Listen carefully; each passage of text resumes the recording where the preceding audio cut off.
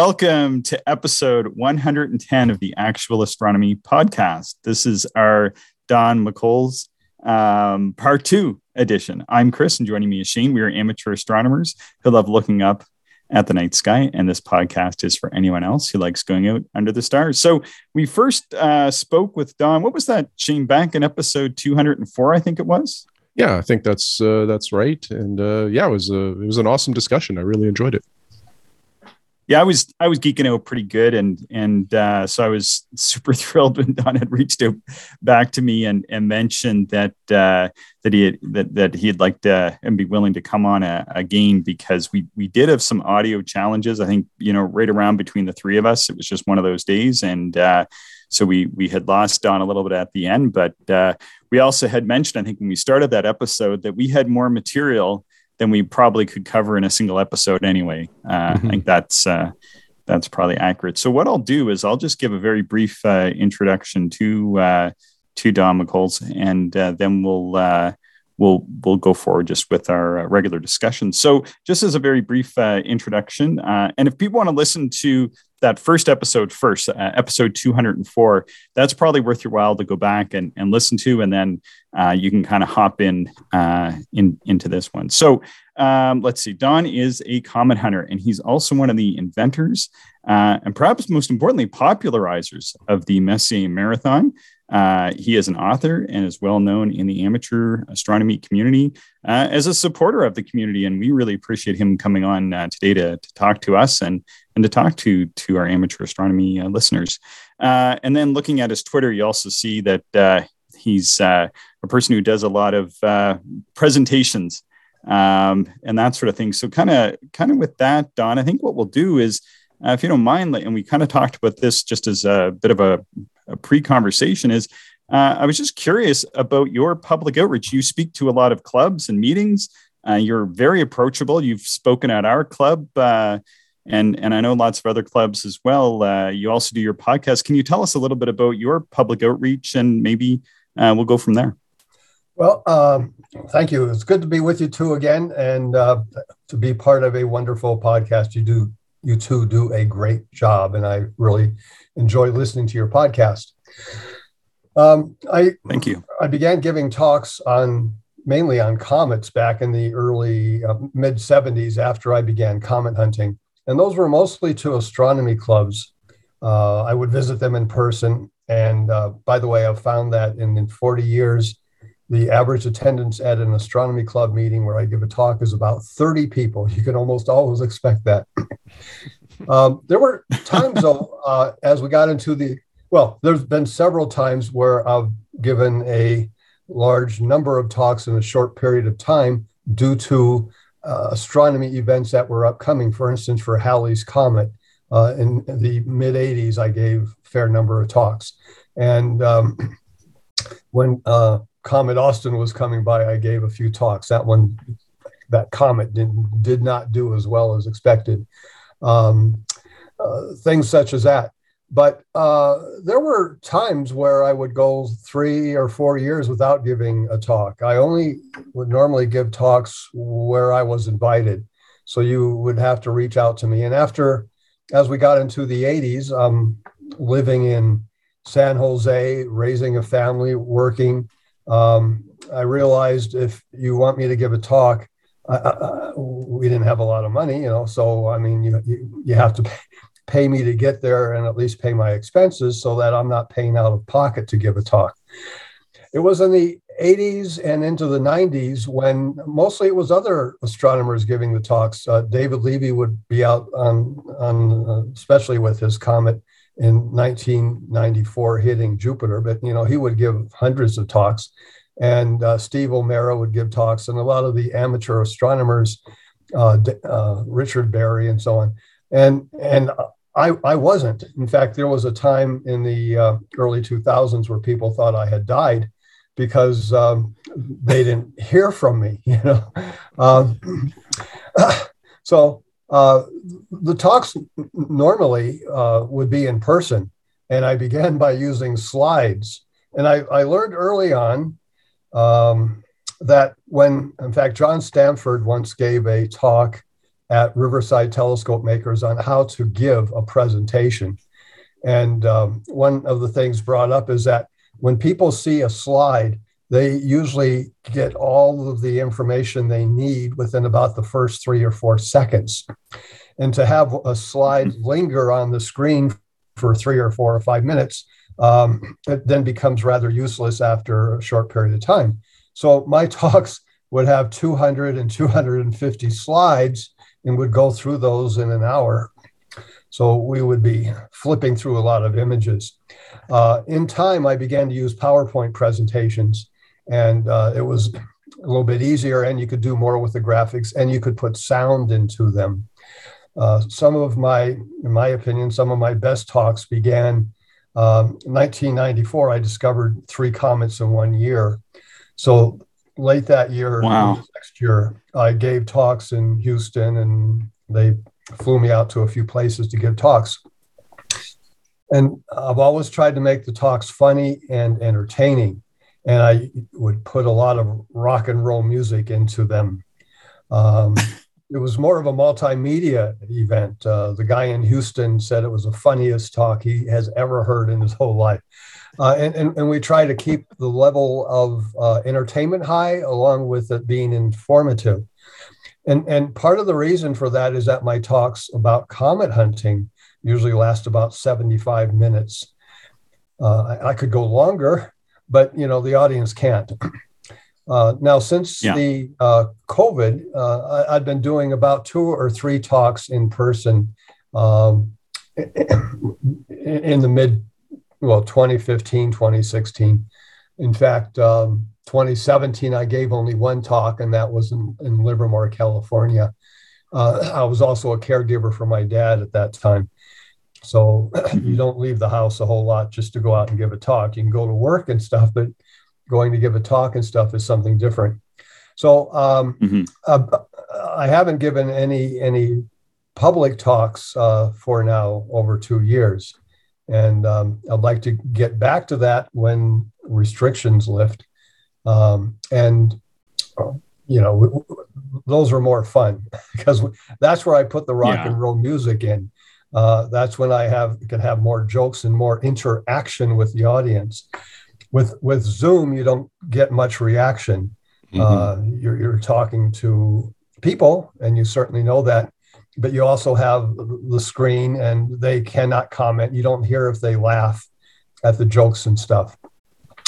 I've been giving talks lately on visual comet hunting, not just about me and my life as a comet hunter, but about the whole history of comet hunting. And the reason for that is because visual comet hunting as a hobby is coming to an end. And so when it's coming to an end, then you can look back at the history of 260 years and some of those comet hunters who found a significant number of comets over the past 2.5 centuries. I also continue to give talks on the Messier Marathon. That continues to be a strong interest to many amateur astronomers. And so they want to know, how can we do a Messier Marathon? What's it all about? And how do we do that? So I'm generally available to anyone who asks. If a club contacts me, can you give a talk? Yeah, we'll work out a time and stuff. And doing it by Zoom then is fairly easy because I can do it here from home. But every talk I give, I go through the previous talk. I know some speakers will just pull off the old talk and reuse it, but I'll go through and say, now, what seemed to work last time and what did not work, and what can I take out, what can I add? The visual comet hunting talk is always updated because there's a section in there where I show the sky coverage area done by the big surveys. And if I'm giving the talk in May, I'll pull up the data just before I give the talk a couple of days and then say, this is the areas that they have covered in the last 2 weeks. And then I'll go back. I have records of all these sky coverage maps, and I'll pull a map from 2004 in May, in 2010 in May, in 2015. I'll say, over the decades, you can see how their coverage has varied in the month of May. So I continue to give talks, and I've given them at a few conferences.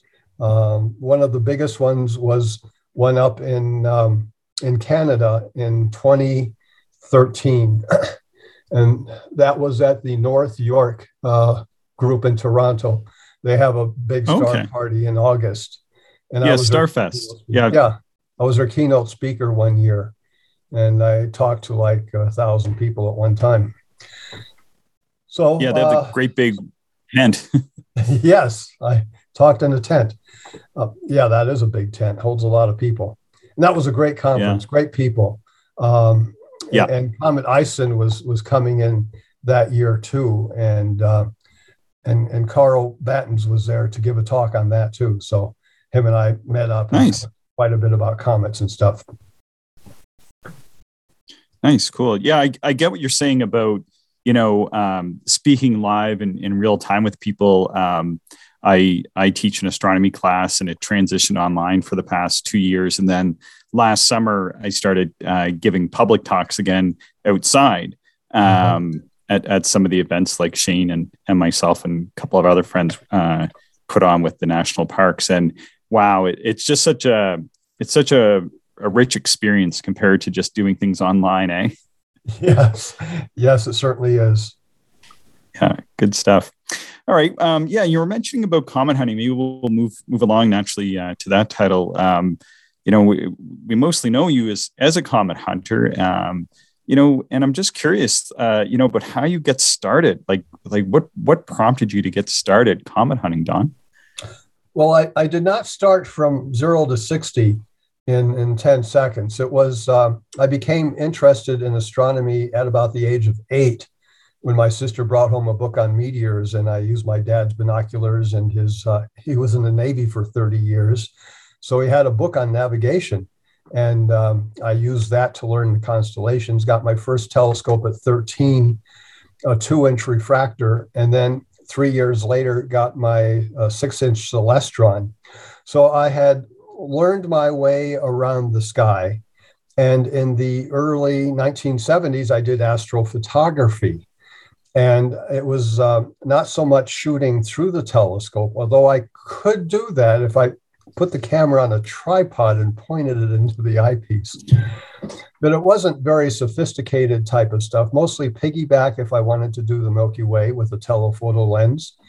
And I did a lot of stuff in black and white because color photography was 3 times more expensive. I did all my darkroom work myself. I had a darkroom kit and all the chemicals and stuff. And I had a few of those pictures published in a very small magazine. Observer's Sky was the name of the magazine. It's no longer being published, but sometimes they would put my picture on the front cover, which was kind of gratifying.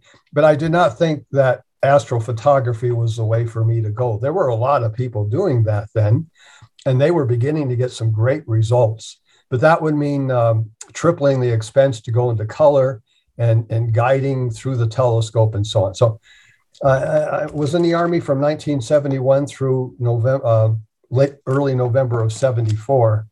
And when I got out of the Army and I had taken my telescope with me to my last station in Arizona, I thought, well, let's start a new project. Let's do something that will keep me looking at the sky. I enjoy the view of the sky through the telescope. I think you guys certainly know what that's like.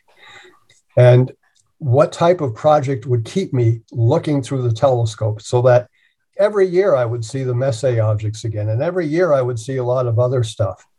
Well, there were a few projects I looked at, and came down to 3. One would be variable star work, which there's already an organization that will help you get started, the AAVSO. And they certainly welcome estimates of the brightness of the stars through the telescope. Another would be monitoring asteroids to see how they change in brightness. And you would then be watching an asteroid for many hours and estimating its brightness every 5 or 10 minutes. And from that information, we can tell what the rotational period of that asteroid is. Almost no one was doing that. And the third was comet hunting. And I had done some comet hunting prior to that, about 20 hours or so. Beginning the week I graduated from high school, I began doing a little bit here and there. And I thought, why not maybe put together a systematic program of comet hunting?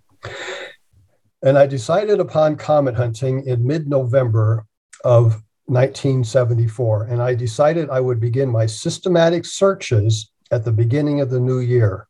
So I had a few weeks to get everything toned up and decide how I was going to go about it and so on. I chose that because not too many Americans were finding comets. This was 1974. And the last time an American amateur had discovered a comet was 1968. Meanwhile, the Japanese were finding comets. You had this new guy named Bradfield in Australia who had found a couple. And other people around the world were finding comets, but Americans just didn't seem to be doing it. I also wanted to see what it would be like to discover a comet. Everything from the reporting of it, the naming of it, the orbit being determined, and any publicity that may or may not come from it. And I'm a shy guy. I could have gone with, no publicity. I would have been okay with that. But I just wanted to see what it would be like to experience that. And finally, to keep me looking through the telescope. And that would certainly occur because your eye is to the eyepiece almost continuously. So I shored up my methods. I divided the visible sky from my location, which was 36 degrees north in Concord, California, or 37 degrees, into 40 sections of sky along the equatorial grids. And I excluded areas that had a lot of Milky Way objects in, and I excluded the areas that had a lot of galaxies in. And so I had these 40 sections to cover, and I wanted to cover them as much as I could. I had also read on 2 different publications that it took 300 hours on the average to find a comet. And I read an interview with William Bradfield, and he was averaging about 300 hours to find a comet. So I thought, okay, here's a good experiment. Let's do 300 hours. Let's see what happens. You might find something, you might not. And so I did. In the first year, I did 307 hours, and I did not find anything. In the second year, 1976, I moved in March from Concord, California, which had a fair amount of light pollution, to San Jose, California, and I began observing from a place called Loma Prieta in the Santa Cruz Mountains. And from there, I did a lot more hours of comet hunting, 553 hours in 1 year, and still did not find a comet. I decided to continue. After the first few months, it became a habit, almost addicting. I enjoyed the view through the telescope, and I enjoyed searching for comets. Meanwhile, other people were finding comets and I wasn't. So I had to work on ways of getting better at doing this. My third year, I did 504 hours and still did not find any comet. And it wasn't until September 12th, 1978, 3 3/4 years into my search, after 1,700 hours, that I discovered my first comet. Wow, that's some dedication. That's a lot of hours. So Don, when you, like you mentioned, the 40 zones or sections of sky that you targeted, when you are within one of those zones, how are you going about looking for a comet? Are you just kind of scanning through there? Are you spending time on particular fields, like star fields, just trying to, tease out something faint? Well, I guess I'm just kind of curious about how you operate within those zones, or what you're doing at the eyepiece. I've certainly read some stuff about Comet, like searching for comets, because when I had my 12-inch light bridge, I was thinking of ways that I would, like a project that would get me using the light bridge more often, because it was kind of a pain to set that thing up. And I entertained comet hunting, although I never did it. But I'm very curious about how you went about your search within those fields. Well, I would, this was on an equatorial mount. And so I move it along the same right ascension, but I changed the declination. So I would move from north to south or south to north. And I would begin at the western section, sky moves from east to west, and start sweeping, usually with no equatorial drive on. So if I don't do anything, the sky will still move underneath me in a sense, or over me in a sense. And in 1 hour, I would be able to cover 1 hour of right ascension. But back when I started, I was using a 4¼ inch reflector telescope. I saw a little bit more than 100 millimeters at f5 with about 22 power magnification. And I had a field of view of about 2 degrees. And the sweeping is usually done in a constant motion. I've tried it 2 ways. One is you move it a little bit, stop, and then move it again and stop. And you can do it that way, and you may be a little bit more thorough. However, it takes quite a bit longer to cover an area of sky. One of the trade-offs that comet hunters have to decide upon, besides the size of the telescope and the field of view and where they're going to search, is how fast they're going to sweep and what sacrifices they make. The faster you sweep, the more things you might miss. However, the more sky you cover. And I kind of went for that type of aspect for my comet hunting. Wide field of views, not necessarily very large telescopes, but I covered a lot of sky. And so I'll start sweeping, and when I pick up a fuzzy object, it's very important to identify what it is. More than likely, galaxy, cluster, nebula, small group of stars, but it could also be, it could also be a new comet. So you don't want to pass over a new comet and then find out later, oh yeah, I saw that last week, but I thought it was a galaxy, so I just moved on. Everything has to be identified. And so initially I would be using my Atlas of the Heavens by Skelnate Plaso Field Edition and look at that. And when you're moving along the same right ascension, it's a little bit easier to understand exactly where you are on the map, or you can narrow it down. If you pick up, like when I picked up once, Galaxy 925 in Trianglium, you kind of have an idea you're along this right ascension, so you're more or less maybe this declination, and oh yeah, there's a galaxy there. And you see it through your telescope, and now you compare the neighboring stars in your telescope to the neighboring stars on the star map, just to be sure you're looking at the right object. And then you move on. You're not there to observe. You're there to acquisition objects. It's a search program, not an observing program. If you want to observe objects, that's different. You set aside some time, and maybe a lot of time, and do some searching, but searching and observing. But for comet hunting, once you've identified it, you move on. And an area of 40 degrees in declination by 1 hour of right ascension would take me about a half an hour to cover. Okay. So then would you like observe these 40 zones and then sort of rinse and repeat, just keep cycling through, as time moves on, you kind of get to the end and then you just start all over again? Well, 2 things. One was after about a year, I switched from 40 zones to 68 zones covering the whole sky. Because there were some comets that were discovered by other people in some of those areas that were not in my 40 zones. I thought, well, these other guys are covering the whole sky. I guess it's time I open up and start doing that.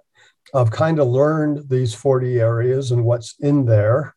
And after a while, I've learned the patterns of the stars around the nebulous objects. So if I pick up, I don't know, M33, you have four faint stars around it, and you see those four faint stars, and you see it's M33, and you move on. And the other thing is that not all areas are equal. Some of the polar regions, and then you have the southern regions, but the places that were quite often most active for comet discoveries is in the western sky in the evening as you get near the sun, and then in the eastern sky in the morning as you get near the sun. In fact, around 50 degrees elongation from the sun is kind of the ideal place to find comets. After saying that, however, I have to say that anyone can find a comet at any time in any part of the sky. And I learned that the hard way when comet Kobayashi-Berger-Milan was discovered in early July, 2nd, 4th, and 5th of 1975, because that area was 130 degrees from the sun, and most comet hunters don't search that area, and there's a 7th magnitude comet sitting out there. But getting back to the way in which I would search the sky, when the moon goes through its cycle each month, and let's say the moon is now full moon tonight, no one goes out. You get to sleep.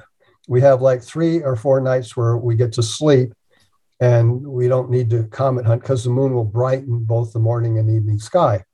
But once the moon starts rising a half hour or more after astronomical twilight, I would get out into the evening sky and begin covering the western sky, beginning near the horizon and working my way up. And as the nights go on, the moon rises about an hour later or 50 minutes later each night. You have a little bit more dark sky time to cover more of the sky. Back in the 70s and 80s, I would cover the whole sky if I could. And that would take about 40 hours of comet hunting. Morning sky, evening sky from the North Pole or North Horizon down to the south. And I didn't always get to do that, dependent upon weather. And doing 40 hours of comet hunting in a month is quite a bit. And then as the moon gets to be less than 40% or 30% crescent in the morning sky, this is about 9 or 10 days after full moon, then I would cover the morning sky down to the horizon. I would cover the sky with the moon in the sky. I could keep covering the evening sky if I wanted, but if I behaved myself and was disciplined and had good weather, the evening sky has already been covered by then. So now I concentrate on the morning sky, and there's more comet discoveries in the morning than in the evening. And we've known that for several decades. Dr. Everhart's study in 1967 made that very clear, but a few studies done before then also made it extremely clear that more comets are found in the morning sky than in the evening sky. And it's for the same reason we find more meteors in the morning sky than the evening sky. Because as the Earth goes around the sun, we're facing the forward direction in the morning. So you're more likely to run into them. Comets brighten more quickly in the morning sky, and they move more rapidly in the morning sky. So that's where the action is. And then that would be where I would be concentrating my next 2 weeks. And I would continue to cover the morning sky from when the moon is about a 40% crescent in the morning sky for about the next 2 weeks until the very bright moon in the evening sky would set an hour before morning astronomical twilight. Astronomical twilight's at 5 a.m. The moon's up almost all night. It sets at 4 a.m. You've got an hour of darkness out there. And that will probably be your last shot at the morning sky for another 10 days. So especially in 1976, 77, 78, I would have to drive 30 minutes to my site. But once I got there, I would do 2.5 hours of comet hunting on the average. Wow, that's again, the dedication is very inspiring and extremely admirable. I certainly am probably not that disciplined. I'm curious too, Don, what field of view would you have at the eyepiece? You mentioned wide field. I'm just wondering how wide it was. Well, in October of 1975, my first year, I decided to get a bigger telescope. So I got a Coulter mirror. Coulter is a company in California that made 10-inch, 13-inch telescopes. Well, they made big Dobsonians around then. So I got a 10-inch mirror, and I asked them to make it as short a focal length as they could. So it came out 38.3 inches or f3.83. Oh, wow. And I... wow. back then they had nothing to flatten the field, but they did have 2-inch eyepieces. So I began with the 32 millimeter eyepiece and began using that. One from Edmunds Scientific, cost I think $15 or something, and discovered my first comet with that. After, by the way, a short story here. I was living in Concord, California, a suburban type of city with about 40,000 people. And I had moderate light pollution. I guess today you would probably say a Bordeaux 4 or 5. And I switched from the smaller telescope to the bigger telescope, and I could not see any better. In fact, I could not even see some of the faint stuff that I could see with the smaller telescope. And that's because I now had a more illuminated field with that f3.8. Oh, yeah. So I thought, what am I going to do? I got a bigger telescope and it's worse. So I threw the telescope into the car and I drove 6 to 8 miles outside of town to darker skies. And by golly, then I began to pick up some faint objects. So the skies really made a big difference. I eventually redesigned the telescope.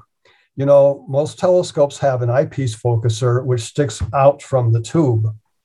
Well, that puts the eyepiece some distance away from the secondary.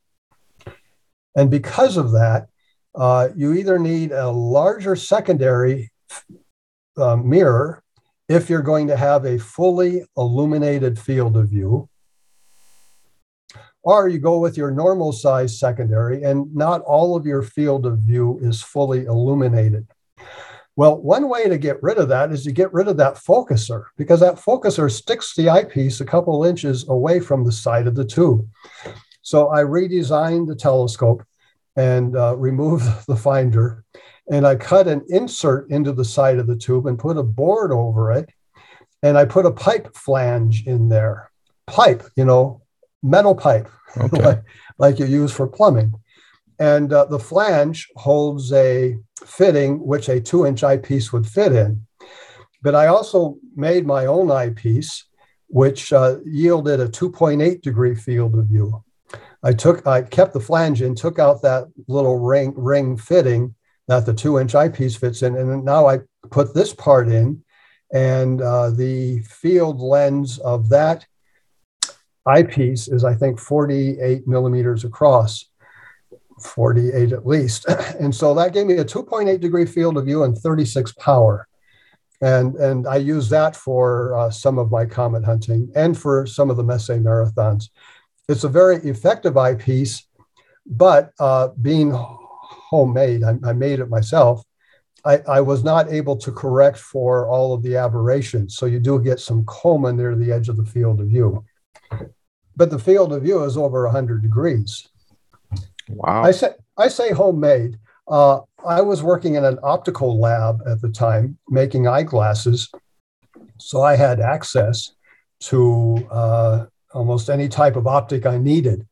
And the deal was between me and my boss, I just had to pay for the lens blank, which is a piece of, usually these are plastic lenses, 3 inches across. We would order them by the thousands with different base curves.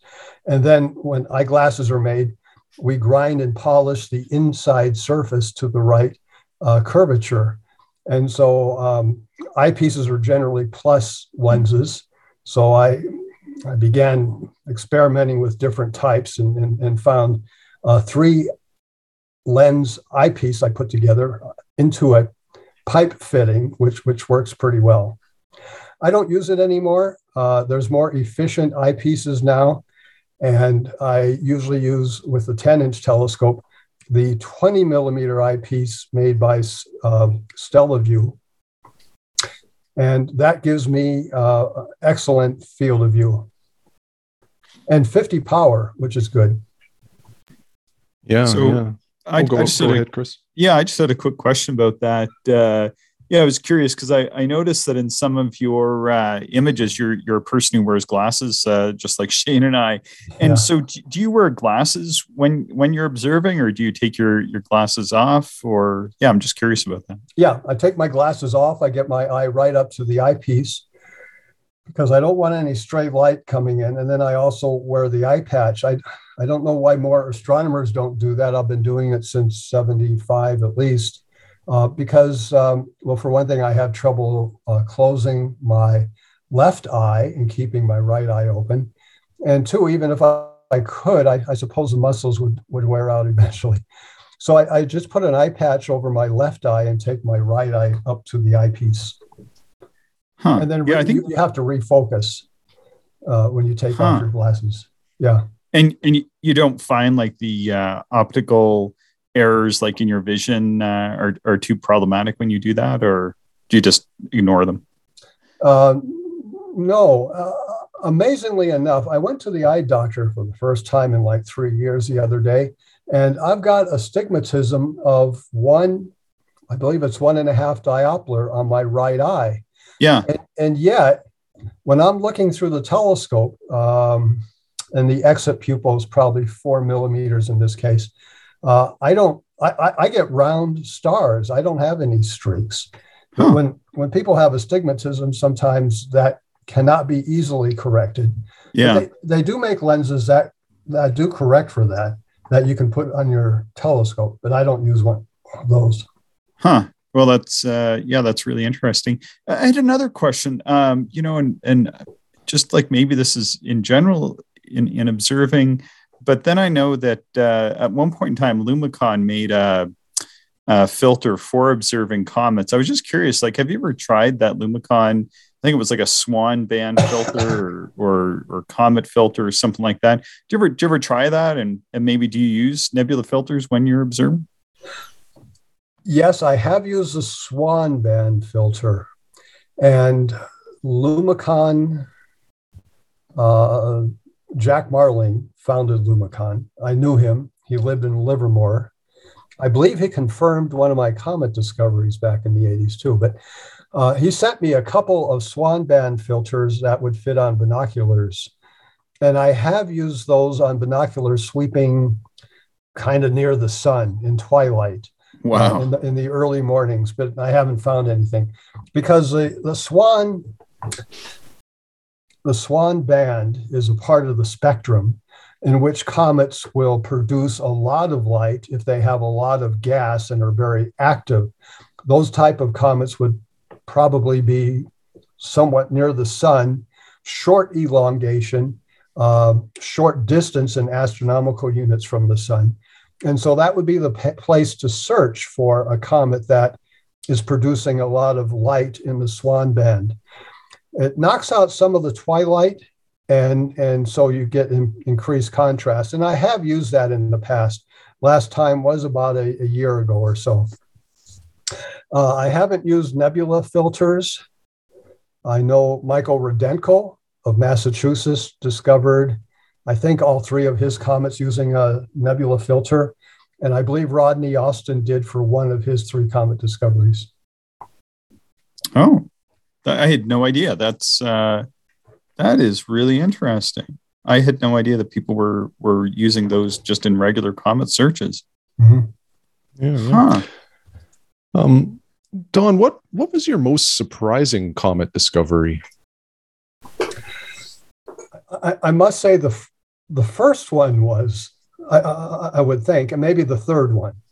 And in 1994, the second two, when I found three. But the first one was, I'm doing this for years, and I'm sweeping just below the star Sirius, and picked up the star Sirius and started moving south and get about 2 degrees south, and there's a little fuzzy thing. And I thought, first thought is, should this be here? Okay, I knew where I was in the sky.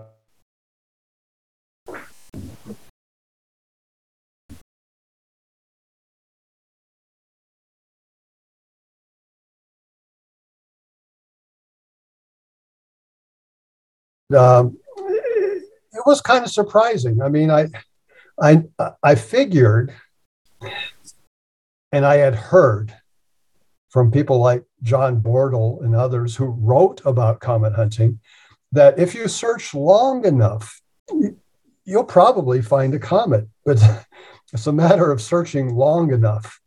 And the 1,700 hours I took to find that comet, Dr. Marsden said that's probably the longest anyone has ever spent to visually find a comet. And you've probably increased everybody's average by about 1 hour over time. And then my second one took even more. And there's been a couple Japanese comet discoverers who have taken 2,200 and also another one 3,300 hours to find a comet. Wow. But it was a kind of a surprise, even though you're looking for a comet, you hope to find one, you know what you'll do when you find one, but it was still a surprise. And then my second one took 7.5 years, and then the third one took less than a year. So I was kind of surprised when I picked up my third comet, which ended up being 96P on May 12th, 1986, just a few degrees south of M31. And I thought, wow, it's been less than a year since I found my last one. 1/10 of the time, 173 hours of the average of my first two.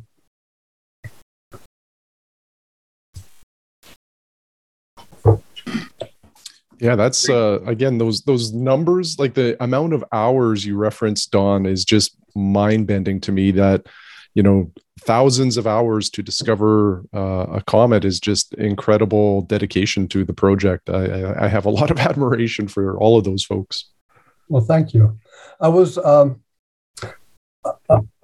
raised by my parents who taught me not to give up.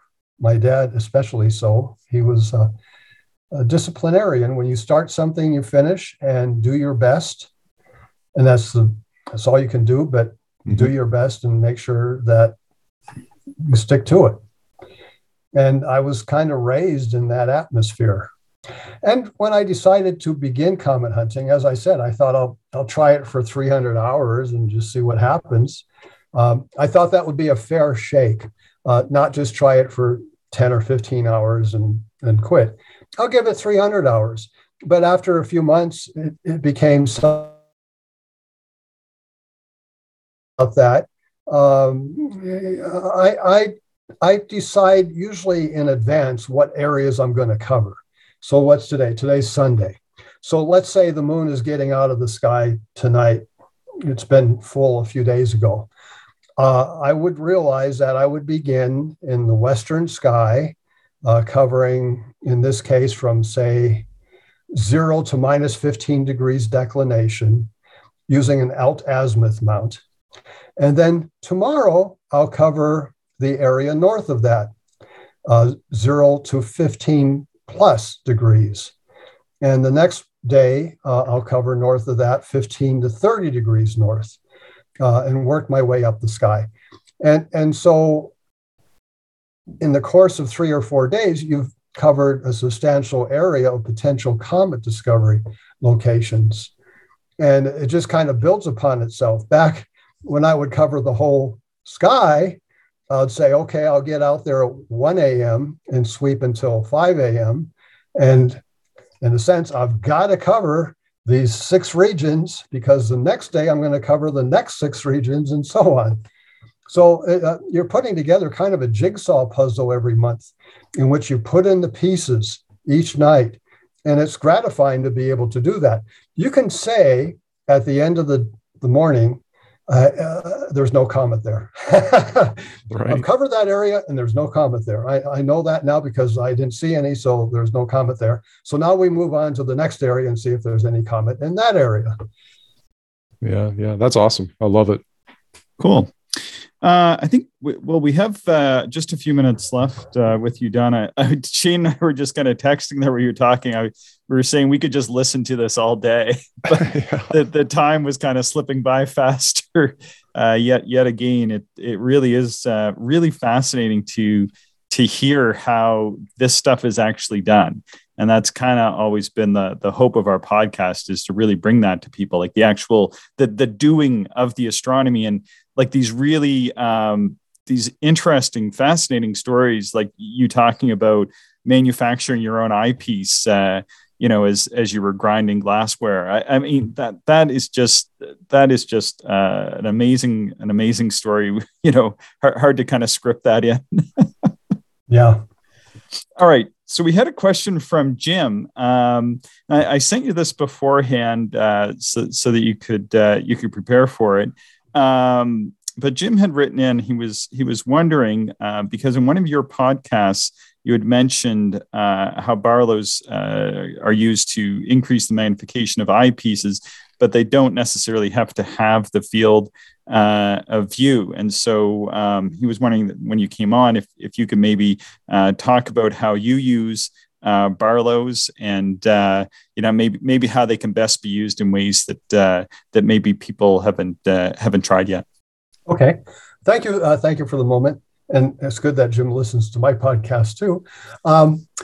Jim's right. When you use a Barlow with the same eyepiece, it does half the field of view. So if you have a 2-degree field of view with your eyepiece, and you put a Barlow lens, which is a lens with a negative lens in it, between your eyepiece and the telescope, you double the magnification, but you half the field of view. I both did some experiments last week to see that's true, and I looked it up on the internet. And if the internet says it's true, it's true. It's true. But what I would do back in those days, and the reason I thought it was, I would change the eyepiece also. And I went from my 32 millimeter eyepiece without the Barlow to a Barlow with what I call the Everhart eyepiece. Dr. Everhart discovered a couple comets back in the 60s, and I visited him in Denver in 1977, and he gave me an eyepiece and made a adapter for it so it would fit my 2-inch eyepiece holder. But it has a very wide field of view, a 46 millimeter field lens, bigger than any other field lens I had at the time. So I would use, but it was a 45 millimeter focal length. And using that only on the 10-inch telescope would give a beam of light, an exit pupil coming out of the eyepiece of more than 10 millimeters. So some of that would not be useful. But if you use that with a Barlow, now you have more magnification than you did with a 32 millimeter eyepiece, but the field of view is more than half as wide than if you just use the 32 in the Barlow. But Jim's right. If you use a Barlow, you do get half the field of view with the same eyepiece. But using the Barlow, you can change eyepieces and still get a pretty pleasant view with a longer focal length eyepiece, which will generally give you a slightly wider field of view. I hope that makes sense. Yeah, I think so. Did you get that, Shane? Yeah, 100%. Yeah, no, yeah. That's solid. Yeah. Out of curiosity, I'm just wondering, are you still using the 10-inch f3 as much? And is that the telescope that had sort of the pink sunset background and looked like you're dressed as an Arctic explorer? Is that same telescope? Yes, that was Roger Resemeyer who came out and took those photographs, a professional photographer at around the time of Halley's Comet, 1985, I think we went out there. Okay. And that's my flashlight. I used a rechargeable flashlight. hanging from the telescope there on a little string. So I always had that flashlight next to me. Okay. And he wanted some pictures bundled up. That's how I dressed for my comet hunting at Loma Prieta, and you guys do that too in Canada. Yeah. So. Yeah, that's a great shot. And you said that telescope was like a 10-inch with a 30. What was it, like a 31? So f3.1, something like that. 3.8. Yeah. Or 3 point. Yeah, I have that. Use that. I have used that recently. I usually use now my 18-inch reflector. Yeah. It has a light grasp for nebulous objects about 1.5 magnitudes fainter. Mm-hmm. Part of my setting circles, one of the encoders has failed about a month ago, and it's taken me some time to get the funds to buy a new encoder. It costs like $100. Yeah. And so I've been using other telescopes for comet hunting, in addition to the 18-inch with no setting circles. But the nice thing about the setting circles on the 18-inch is that it has a feature in which it will tell me where I'm pointed and if there's any nebulous objects in the area. And that's very useful for comet hunting. Yeah. Oh, yeah. Yeah, I could see that being very helpful. Yep. Cool. Okay. Well, I think we're just about at time. Don, do you have anything to add to our conversation? I certainly enjoyed it quite a bit. No, I've enjoyed talking with you guys, and anytime you want to get together again, fine with me. Sounds good. Shane, do you have anything else to ask Don or before we wrap up? No, just a big thanks again to Don. This conversation was so good. Comet hunting is just, it's one of the really exciting topics, I think, of amateur visual astronomy. And I'm always amazed when a visual astronomer discovers a comet, given all of the various satellites out there that seem to kind of hoard the comet discoveries. It's super interesting to me. And always enjoy the conversation, Don, and I love your podcast. I try to listen to it whenever you put out a new episode, and sometimes it's not the same day, but I usually get to it within the week, and really enjoy your podcast as well. Well, thank you. Thank you very much, Shane. Thanks so much, Don. Don Machholz is a podcaster. You can find him by simply looking up with Don in your podcatching software, or you can Google Don Machholz. He's also at Don Machholz at on Twitter, and he has a great website, DonMachholz.com. Thanks so much for joining us today, Don, and thanks everybody for listening. Thank you everyone for listening, and we hope you enjoyed the show. If you are interested in more information, would like to contact us, or if you would like to support the podcast, check out our website, actualastronomy.com.